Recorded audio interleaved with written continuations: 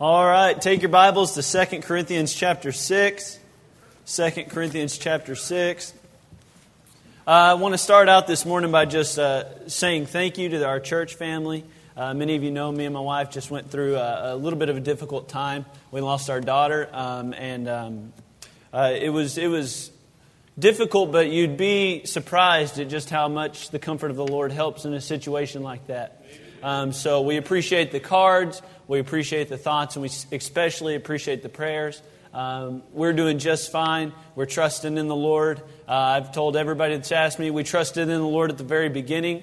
Many of you may not know, but we really don't have a very high chance of getting pregnant anyway. So it was a miracle that we were able to have her for as long as we had her. And I'm just so thankful that now she gets to experience the love of the Father like I will never, ever be able to experience it until I get to heaven. So I'm so excited for that. But thank you all for praying for us. We really do appreciate it. 2 Corinthians chapter 6 this morning. We'll start verse 11. The Bible says, O ye Corinthians, our mouth is open unto you, our heart is enlarged. Ye are not straitened in us, but ye are straitened in your own bowels. Now for a recompense in the same I speak as unto my children, be ye also enlarged. Be ye not unequally yoked together with unbelievers? For what fellowship hath righteousness with unrighteousness? And what communion hath light with darkness? And what concord hath Christ with Belial? Or what part hath he that believeth with an infidel? And what agreement hath the temple of God with idols? For ye are the temple of the living God.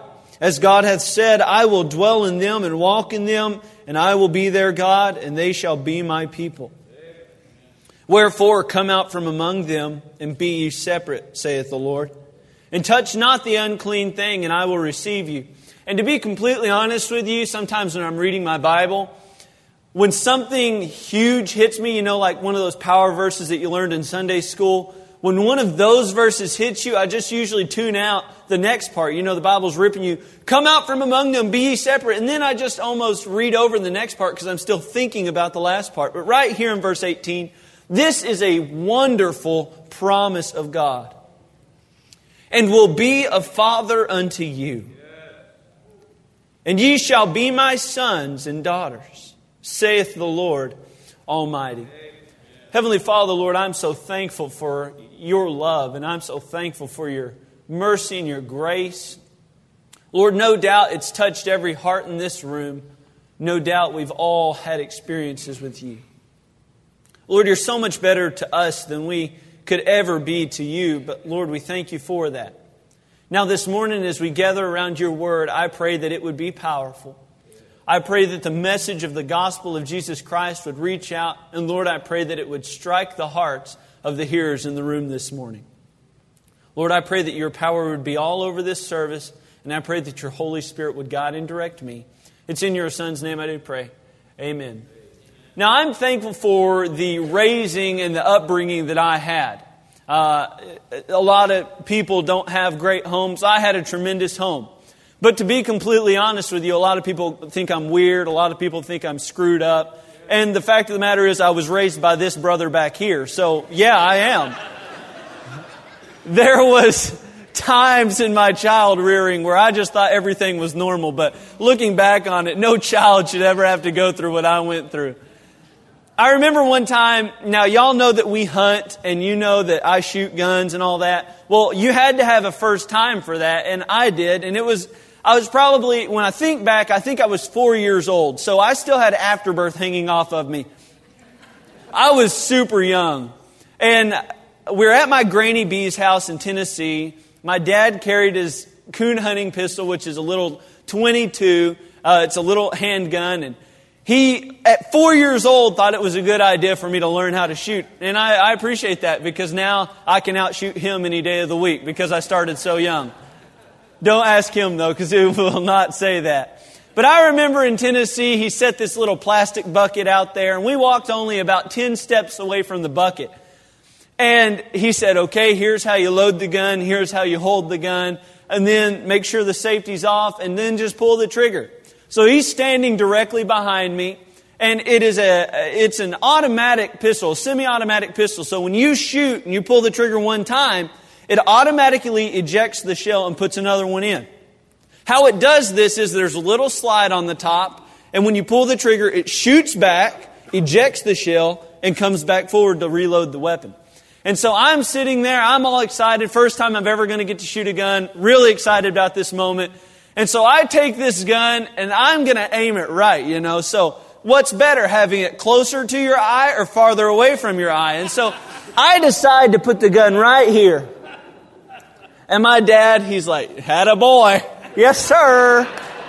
Yes, sir." This will be a good learning experience for the young man, Okay, so I'm just like this, and I'm a good shot. I'm steady. I know how to hold the crosshairs right on the bucket. It's a large bucket. We're only 10 steps away.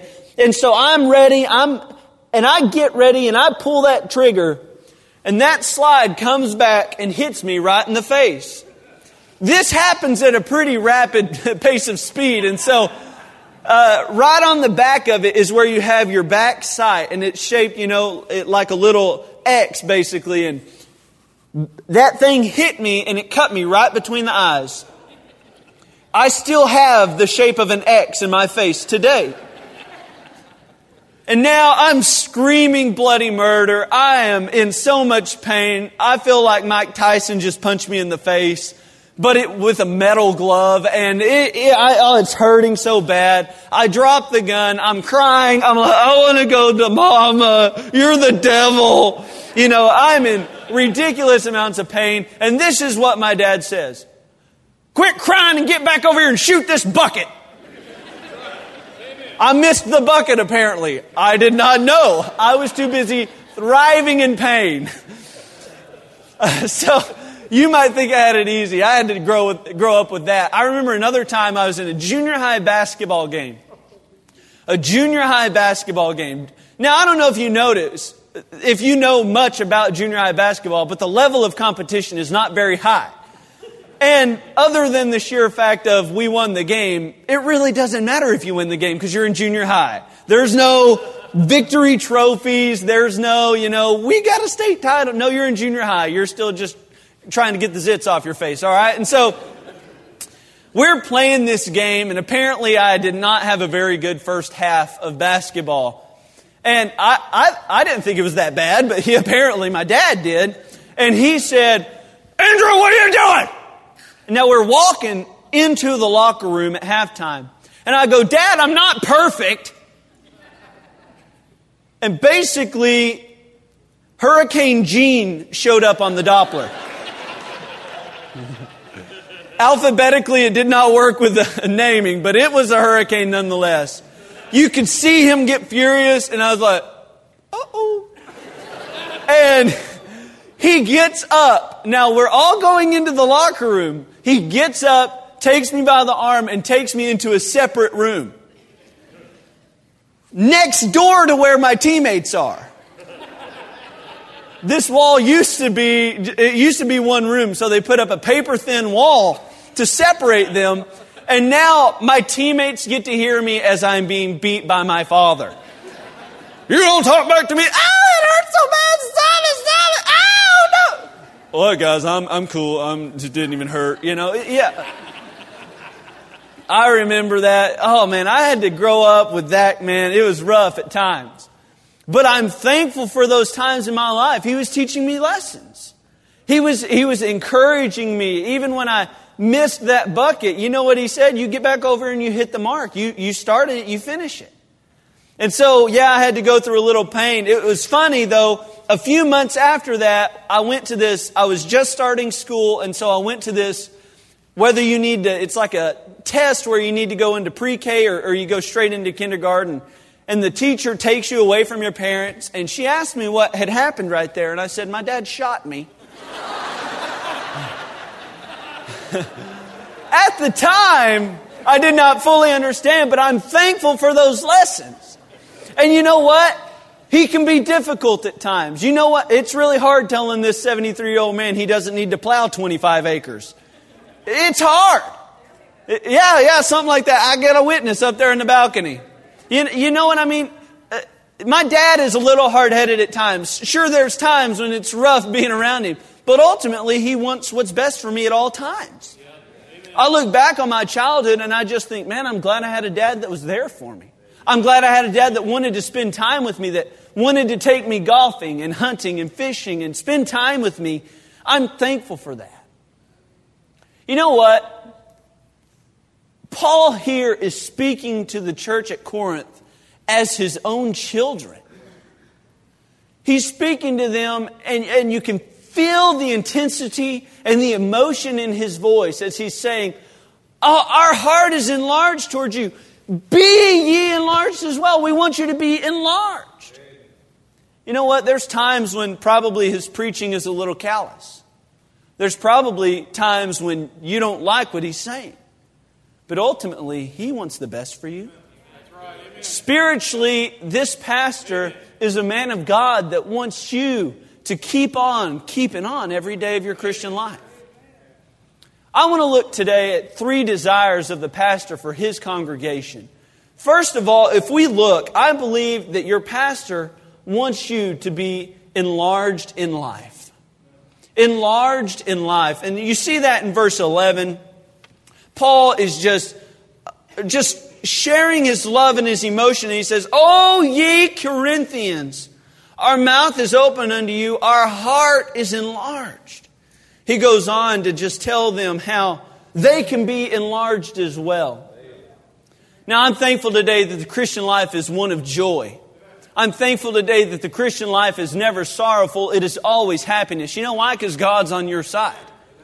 I'm thankful that the Bible says in John chapter 10, I came to give them life more abundantly. I'm thankful that we can have abundant life. You know, there's a lot of people outside these doors that do not have abundant life.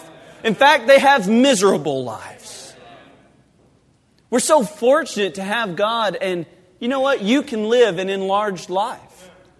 And that's what this man wants for you. Your pastor wants you to be happy. He wants you to be excited about the things of God. He evaluates his congregation, and I'm afraid many times his members are not happy. Many times his members aren't trusting in God. Many times he has to look at the broken hearts of a wife as her husband just left her. It's so sorrowful to me that we could think the Christian life is anything but joyful and happy. And that's exactly what Paul's saying. He's saying, look, I've gone through all this, and if you read right here in verse 10, I believe you can get an idea of what he's saying. He says, as sorrowful yet always rejoicing. This is what I've gone through. As poor yet making many rich. As having nothing and yet possessing all things. He says, life's not always easy, but I always feel great about it. It's enlarged. I'm living a high life. And I believe that's what your pastor wants for you. If we're going to live an enlarged life, why are so many Christians sorrowful? Why are so many Christians sad all the time? Why do they not have the joy of the Father? I believe it's for 2 reasons. First of all, sometimes we get selfish desires. Selfish desires. And that's what he says in verse 11 and 12. He says, our heart is enlarged. We're excited about the things of God. We love you. We want you to be happy in God. You're not straightened in us, but you're straightened in your own bowels. You're confined to your own priorities. You're not rejoicing in the things of the Lord because you don't care about the things of the Lord. You're more concerned about yourself. I believe this, and I don't think this is some supernatural divine statement, but I have said this, that every sin is a direct result of selfishness. Every sin that I've ever committed in my life has been for personal gain. Any time that I ever cheated on a test, it was so I didn't have to study. Yeah, the preacher cheated once or twice. I'm sorry to let y'all know. Occasionally. You know what? Every time that I ever lied to my parents, it was always for personal gain. Anytime I ever embellished a story to my friends to sound cool, it was for personal gain. Every sin is a direct result of selfishness. And the reason that so many Christians are sad, they're selfish. These are the Christians that say, well, I went to church on Sunday morning. Why should I have to go Sunday night and Wednesday night? It's my time. Selfish. Amen. These are the Christians that have trouble giving 10%. This is my money. I work hard all week long. You don't know how far this will go in a direct TV payment or an insurance. Selfish. Amen. It's not your money at all. Amen. The Lord gave it to you and the Lord can take it away. The Lord only asked for 10%. You have trouble with that? I wonder why you're not happy. You're selfish. You see, I'm just trying to say this morning, as your pastor sits up here and preaches week in and week out, he wants you to live a happy life, but he knows that when you are the priority in your life, you will never be happy.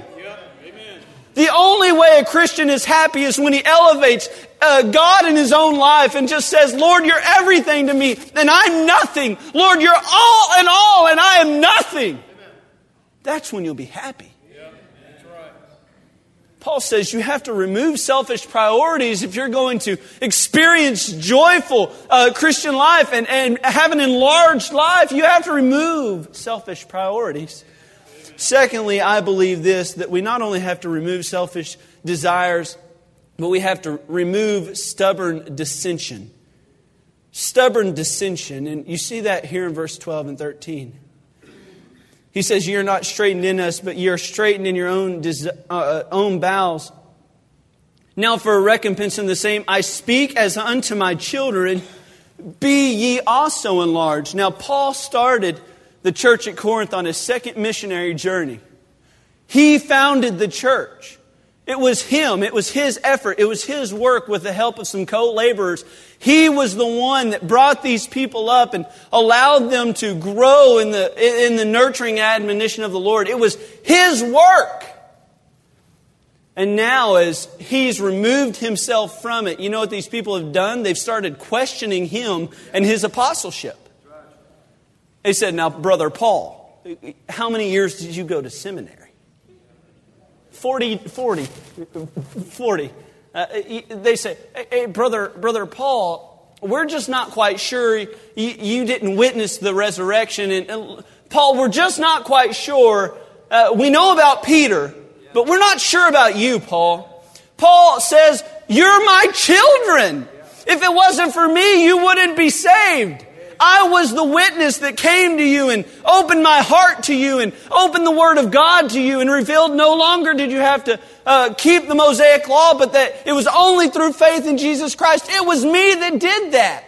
I speak unto you as my children." And now they're questioning him and they're spurning him.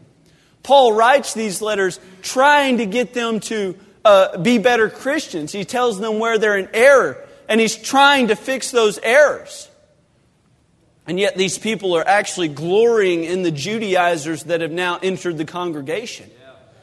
Now they're saying, "Oh, Brother Paul, we have this great preacher. Oh, his name is Brother blah, blah, blah, blah, blah. He's a great man of God." But he wasn't straight doctrinally. And now they're glorying in these men. And now they're just giving the Heisman to Brother Paul because he's old-fashioned. He's square. This new guy can really rip the pages out of the Bible when he preaches. And I'm afraid so often we come to church willing to leave the exact same. And it really, really does not matter how many hours he spends in preparation to preach. And it really, really doesn't matter what illustrations he uses or how he approaches the Word of God or how much he's prayed. It really doesn't matter because I'm just going to leave the same way anyway. Paul wrote these letters and he said, "I want you to change, but you're too stubborn. You're not even listening to me anymore." Do you listen to the preaching of God's Word in this church? When's the last time you made a major change in your life? And you knew it was a direct result of the preaching of God's Word.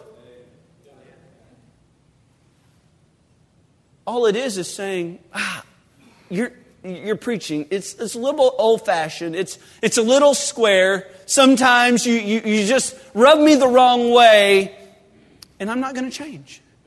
That's exactly what was happening at Corinth. Paul says, you're my spiritual children. I just want to let you know, I wouldn't be here today if it wasn't for that man, physically and spiritually. If it wasn't for his mentorship in my life, hey, look, I had every opportunity to go to secular colleges. I had every opportunity to do drugs and alcohol. I had all those opportunities like every other person did. But because of that man's mentorship in my life, I did not. And I am his son, but I know for a fact many of you have the same testimony. I know many of you would not be near what you are as a Christian if it were not for him. Amen. And we joined years and years ago because his preaching was so powerful. It impacted me and it changed our lives. And now it's just a little bit old.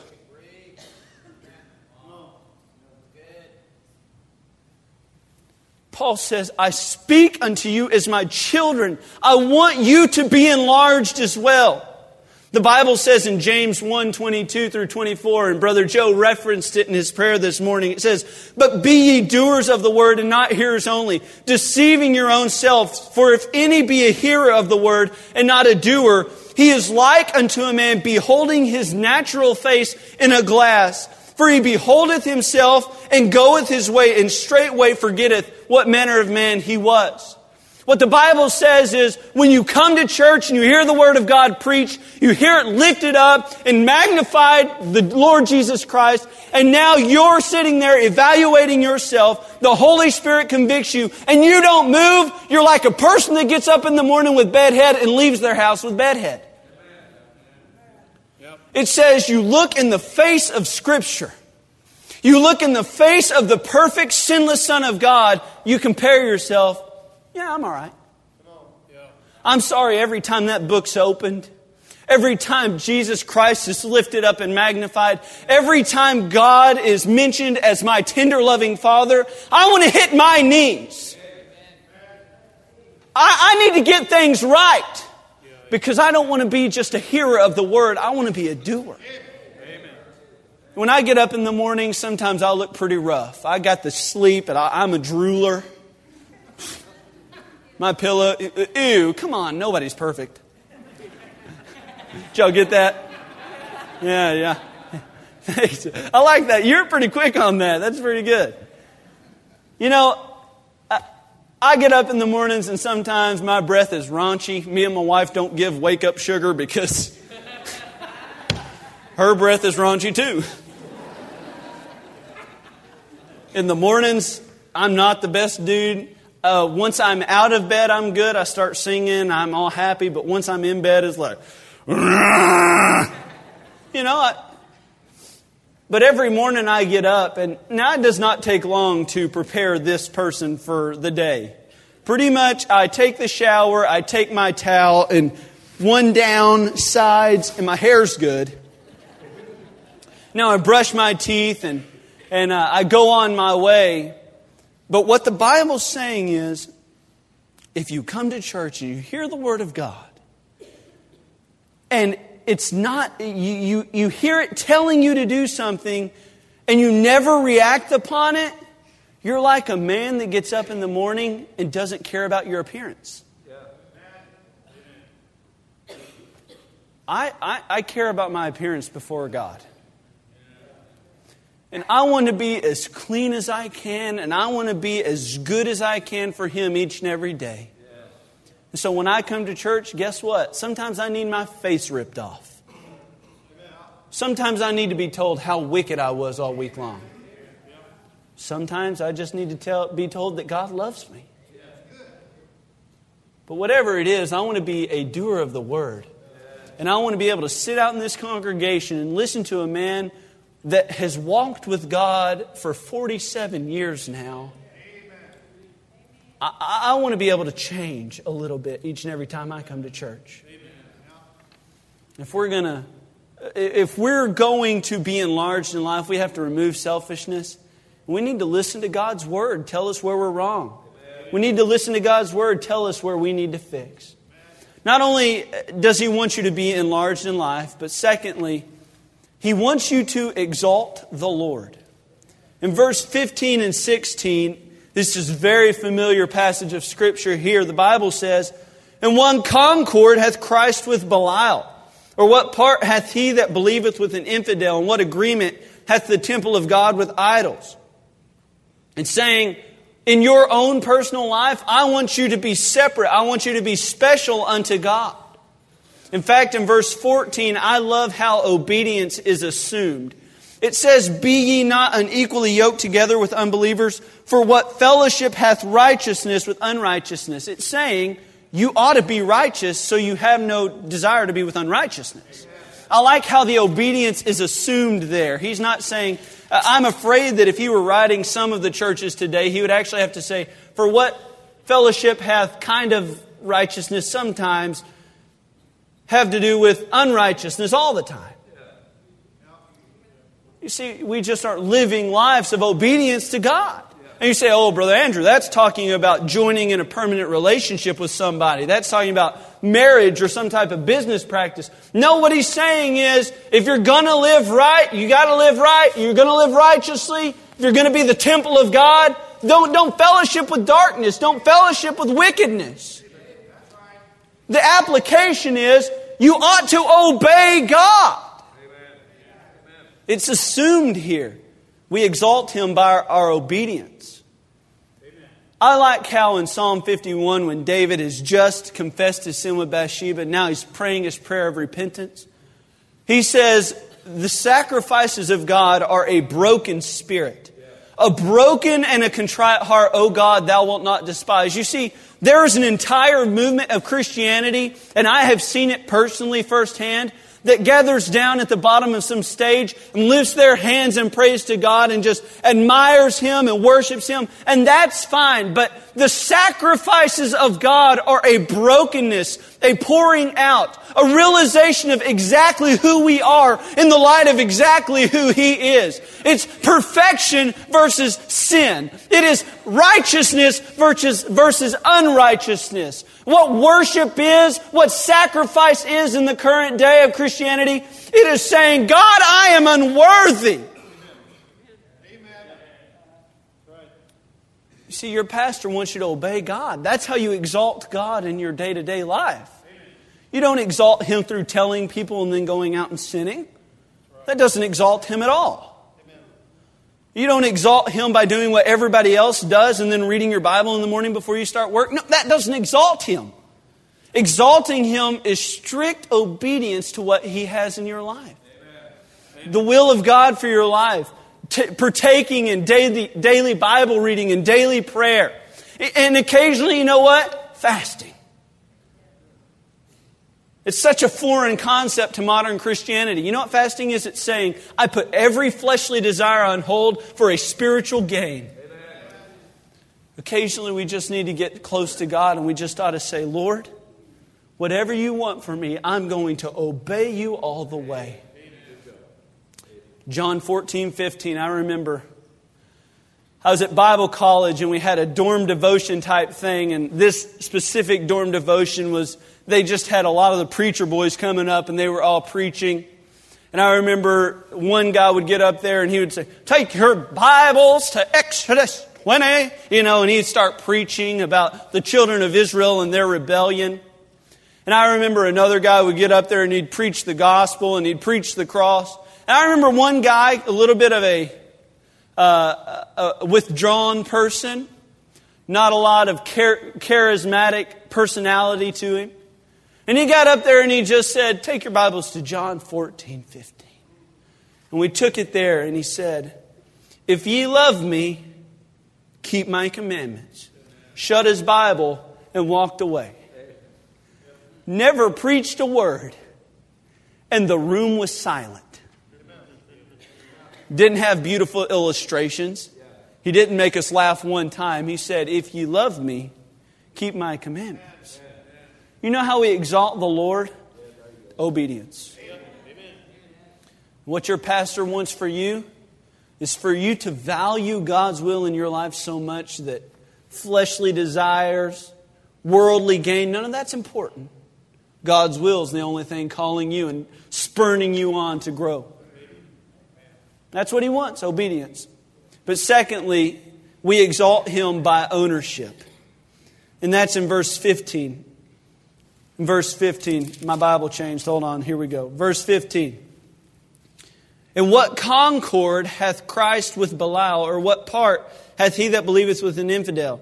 What agreement hath the temple of God with idols? For ye are the temple of the living God. As God hath said, I will dwell in them and walk in them, and I will be their God, and they shall be my people. I'm grateful that one night when I bowed my head and I asked the Lord into my heart, that He came in and He lives inside of me. And I'm glad that even though I was very young at the time and I thought that Jesus literally came and abode inside of my heart, I literally thought that. I'm thankful that He did. I'm thankful that the Holy Spirit of God came and He sealed me until the day of redemption. I'm thankful that no matter what I do, no matter how backslidden I get, God will always be with me. I'm thankful for that. But see, it's a lot farther than just salvation. It's sanctification. It's a lot more than just being indwelled. It's being filled. You see, God doesn't want you to just get the get out of hell free card. He wants you to become something more fantastic than you could have ever seen yourself as. He wants you to be extravagant. My dad and I were talking this morning. We have the power of God at our fingertips, and so often we neglect it. God wants you to be marvelous. Paul wrote in 1 Corinthians to this exact same church, he says, What, know ye not that your body is the temple of the Holy Ghost which is in you, which ye have of God, and ye are not your own? For ye are bought with a price. Therefore glorify God in your body and in your spirit, which are God's. Paul says, did you forget what I wrote you last time? I wrote you and told you that once you're saved, you don't belong to yourself anymore. You've been bought with the blood of Jesus Christ, and now the Holy Spirit lives inside of you. You are the temple of God. It's a good reason not to drink. Because the priests in the temple could not drink. So if your body is the temple of God, what are you? You are the overseer of the temple of God. You're the priest of the temple of the Holy Ghost. Your body. It's a very good reason not to fulfill in fleshly lusts and desires. Because your body is the temple of the Holy Ghost. As I said earlier, every sin I've ever committed was for personal gain. I shouldn't expect personal gain while I'm on this earth. Somebody asked me, how did you go through this hard time with your daughter and all? You know what? The day I surrendered to be a preacher, the day I got saved, I forsook comfort. I didn't say, God, now, I'll only serve you as long as the fire's not hot. No, I said, God, I will give you everything to preach your word. And so as I stand before you today, comfort is not high on my priority list. If God wants to turn the fire hotter, guess what He should do? If God wants to put me through more pain and suffering, guess what He should do? Because it's not my gain that I'm worried about. It is only His glory. And that He would receive it from my life. You see, Christians don't really understand the thought of possession. I remember the other day I had my golf club stolen, and it's one of the worst feelings in the entire world when something that you own is taken from you. I came out, and I was actually preaching that morning at church. I came out and I looked in the bed of my pickup where I had ignorantly left my golf clubs, assuming they would be there, and they were not. As I added it up, it was about $2,300 to $2,500 worth of golf equipment in my bag. It was a terrible feeling because I had earned all that. I had paid for all that. It was all mine. I had collected it over time. I didn't spend $2,500 at one time. I worked at a golf store. I would find good deals here. I would find good deals there. I would never pay more than I ought to. And so I had the exact set of clubs I wanted, and one day it was gone.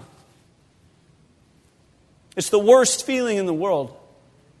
How do you think God feels when we take this body back from Him? He gave the most precious thing He had for you.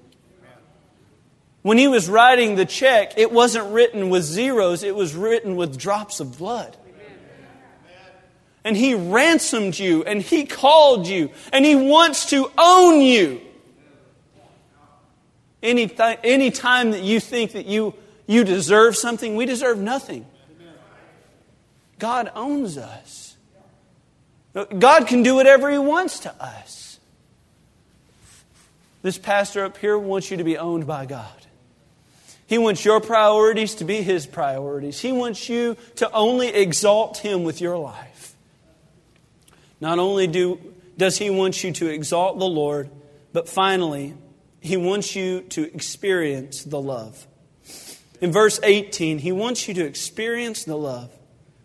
The Bible says, "And will be a father unto you, and ye shall be my sons and daughters, saith the Lord Almighty." Now, I'll be honest with you, I don't understand why God loves me. I am not a good person, and He loves me anyway. I've failed Him time and time again, and He loved me through it. And you know what? He's never ever forsaken me. And everything that He's ever promised me, guess what? He's always done.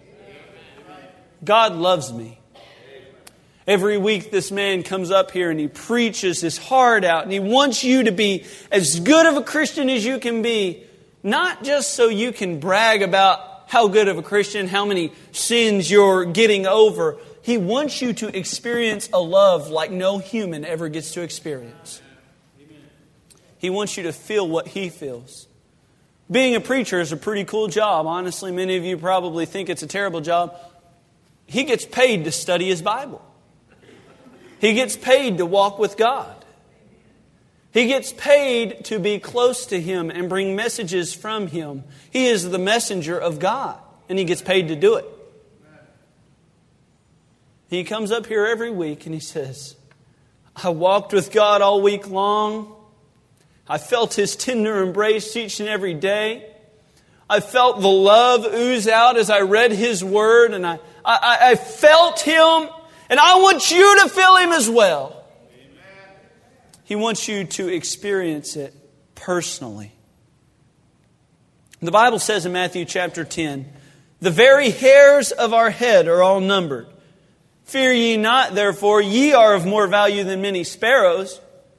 I'm a hunter. As much as a hunter can be, I'm a hunter. Yesterday we were on visitation, and my wife was driving, and we were directly behind a car, and the car passed, and I saw this little bitty squirrel. And this little bitty squirrel, now Garrett was with me, Jocelyn was with me. You can ask them if this is not exactly true. The squirrel began to run across the road, and if he continued on that line, he was going to get killed by my wife's car. And I sat there and I go, no. I kill animals, and I enjoy the hunt of killing those animals. But one thing I do not like doing is killing a helpless little creature for no reason. I mean, he was going to sit there and rot on the road, and people were going to have to look at his guts, and it was going to be all nasty. And I don't like it. I don't like when people try hitting cats or dogs. That's not me. I try avoiding skunks. I avoid armadillos. Anything that walks across, like the little birds that come flying across and you catch them in your grill. I like to start crying when that happens. It tears me up because, I've never met that squirrel, but I know he didn't want to die by car. And I sat there yesterday and that little bitty squirrel ran across the road and I was like, no, honey. And right at the last second, he turned around and went across the road. And if it had not been for my beckoning, he probably would have died that day. What I'm saying is, I do care for small animals. I do not kill things for no reason at all. That is not me. I do not like it when people do that. But the fact of the matter is, God says, you're special to me. Now, I created the sparrows, but you are much more special to me than many sparrows. I got news for you. God not only knows the number of hairs on your head, this is special to me. He knows my name. He knows me.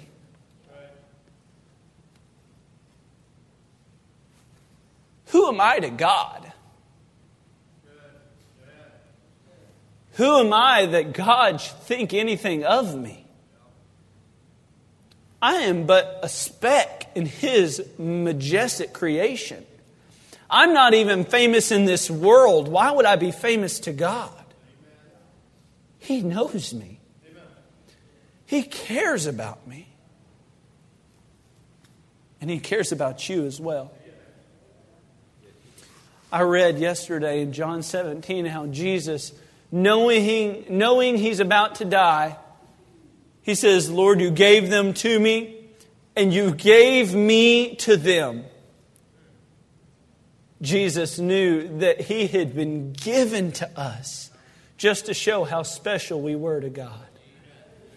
Guess what? I approached God in prayer this morning and last night, and both times He heard me. That day on the cross, as Jesus died and the temple veil was rent in two, just to signify no longer did we have to go to God through a priest. He's ours to take advantage of. He is ours to enjoy. He is ours to love. God knows who you are. God cares about you. And each week the man of God stands up here and he says, I want you to experience the love like I've experienced it. I want you to feel Him in the cleft of the rock. I want you to feel His mighty hand in your valley and in your trial. I want you, when there's no way out, to know that God knows how you're going to escape. He comes up here and He beckons each and every week. I want you to experience God's love in your life. And you can. Not only does He want you to experience it personally, He wants you to experience it passionately. Passionately.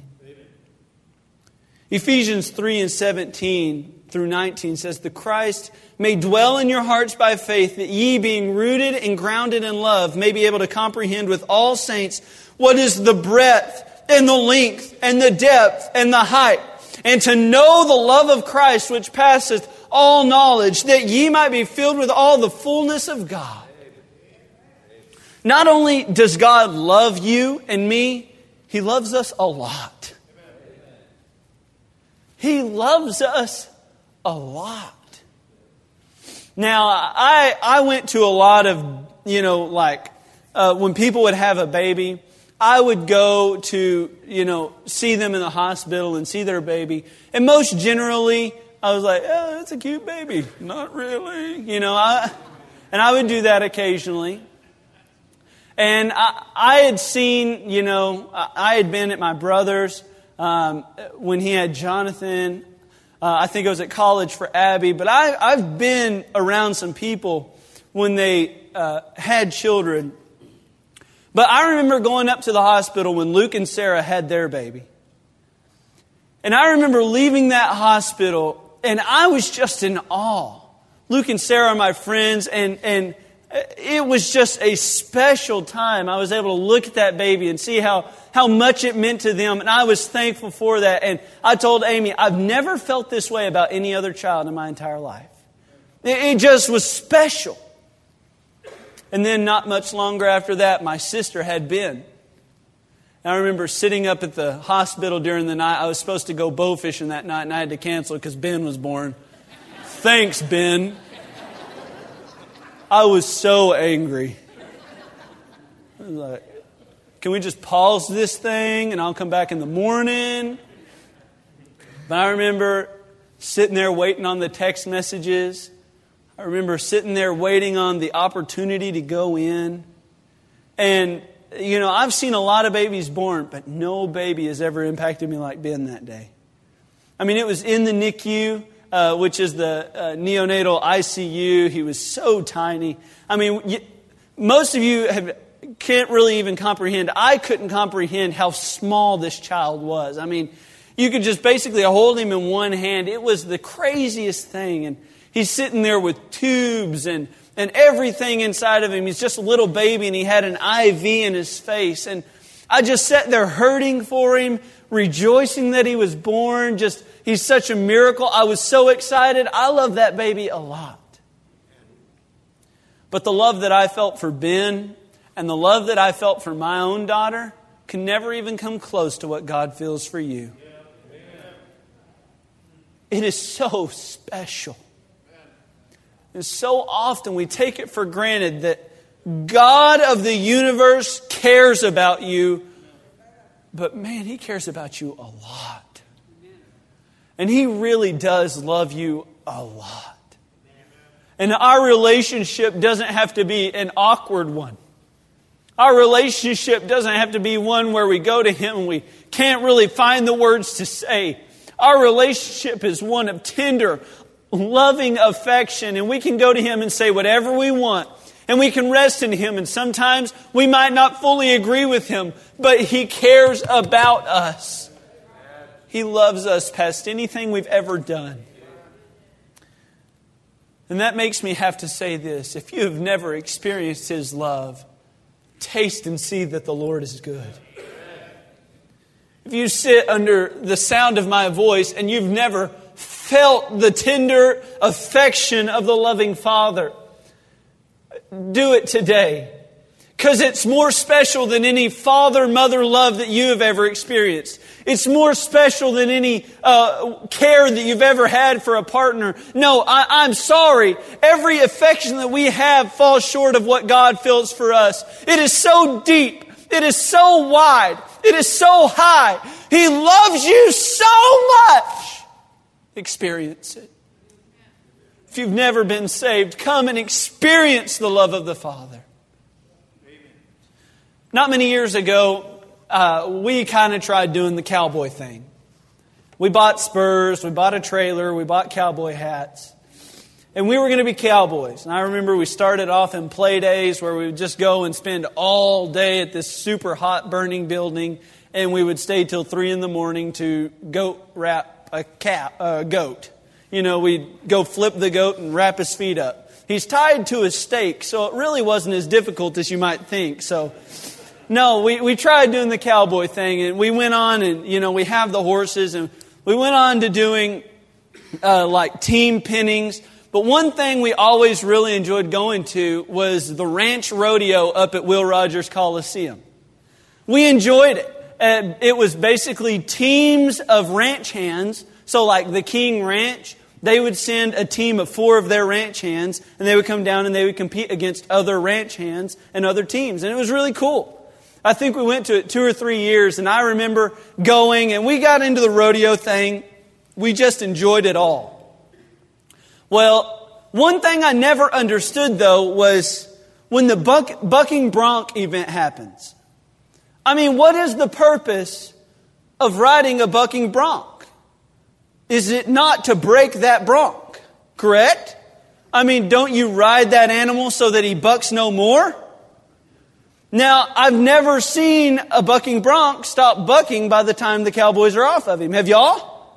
No, even when the cowboys make their 8 seconds, they get off and the buck's still bronking. And they're going to use him next week in a rodeo at some other Odessa, Texas rodeo. And they're going to use that exact same bronc because he's still bucking. Right?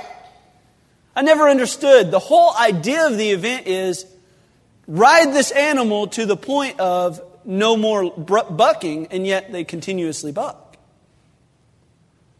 And yet, I don't quite think that's too different from church members. Each week, the man of God stands up here and preaches against sin, and we continue to buck. Each and every week, the whole idea is for us to mold to this book and not mold this book to us, and each week we buck. And we're still the same old bucking bronc that we were last week when we came to church because we're not changing, and we're not giving up, and we're not giving in. And each and every week, it's just a battle against the preacher of the Word of God. I've never enjoyed riding a bucking bronc, have you? I've never done it. I would never do it because their hoofs are big, and when they come down, it hits you in the belly and you die. I have ridden many horses, though. And riding a broken horse is much better than one that's bucking. And you see, each and every week, all the pastor desires for you is that you fall a little bit more in love with God and that you just change a little bit more to the likeness of His Son. See, you don't have to be a bucking bronc. You can be a broken horse. And you can submit yourself to the will of God. And you can experience His love like you've never, ever felt before. Guess where it's done? Here at these altars. It's done right here where the Word of God is preached and you say, "Preacher, I just fall short in this area." These altars are open.